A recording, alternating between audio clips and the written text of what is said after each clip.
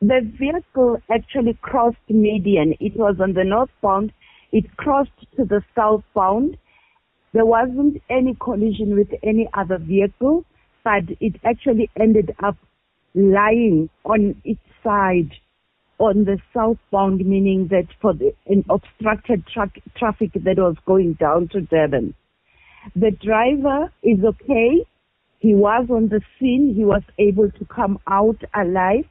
I also spoke to the owner.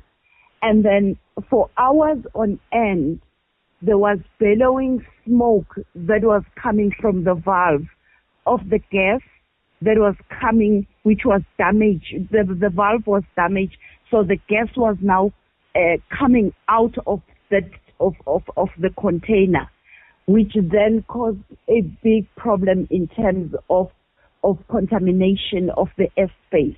Now, if you go into documented arrangements in terms of how you handle such a case, enforcement agencies had to create a cordoning off zone and remove everybody around that area, about 1.6 clearance around that area.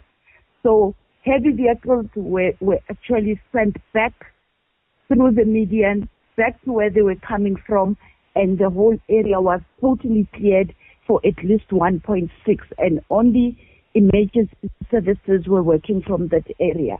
We then requested a specialist to come and block and plug the valve so that the smoke will stop coming out. The specialist had to go and fetch equipment in Durban, come up to Pietermaritzburg, and start plugging the valve. Thank you to eThekwini Municipality. Thank you to N3TC who assisted Umsunduzi and Umgungundlovu with the resources for backing up that exercise. The whole night, the two municipalities and N3TC, the concessionaire, assisted with resources and equipment to help the technician to be able to plug that container and be able to bring it up to its will. Now it is being moved, and moving that vehicle, then it means obviously what is left is the cleaning of the road and possibly checking the air quality, and then motorists should then please pass that side with closed windows and proceed cautiously until we know everybody is safe and sound. And we apologize for all the inconvenience that has been caused to motorists.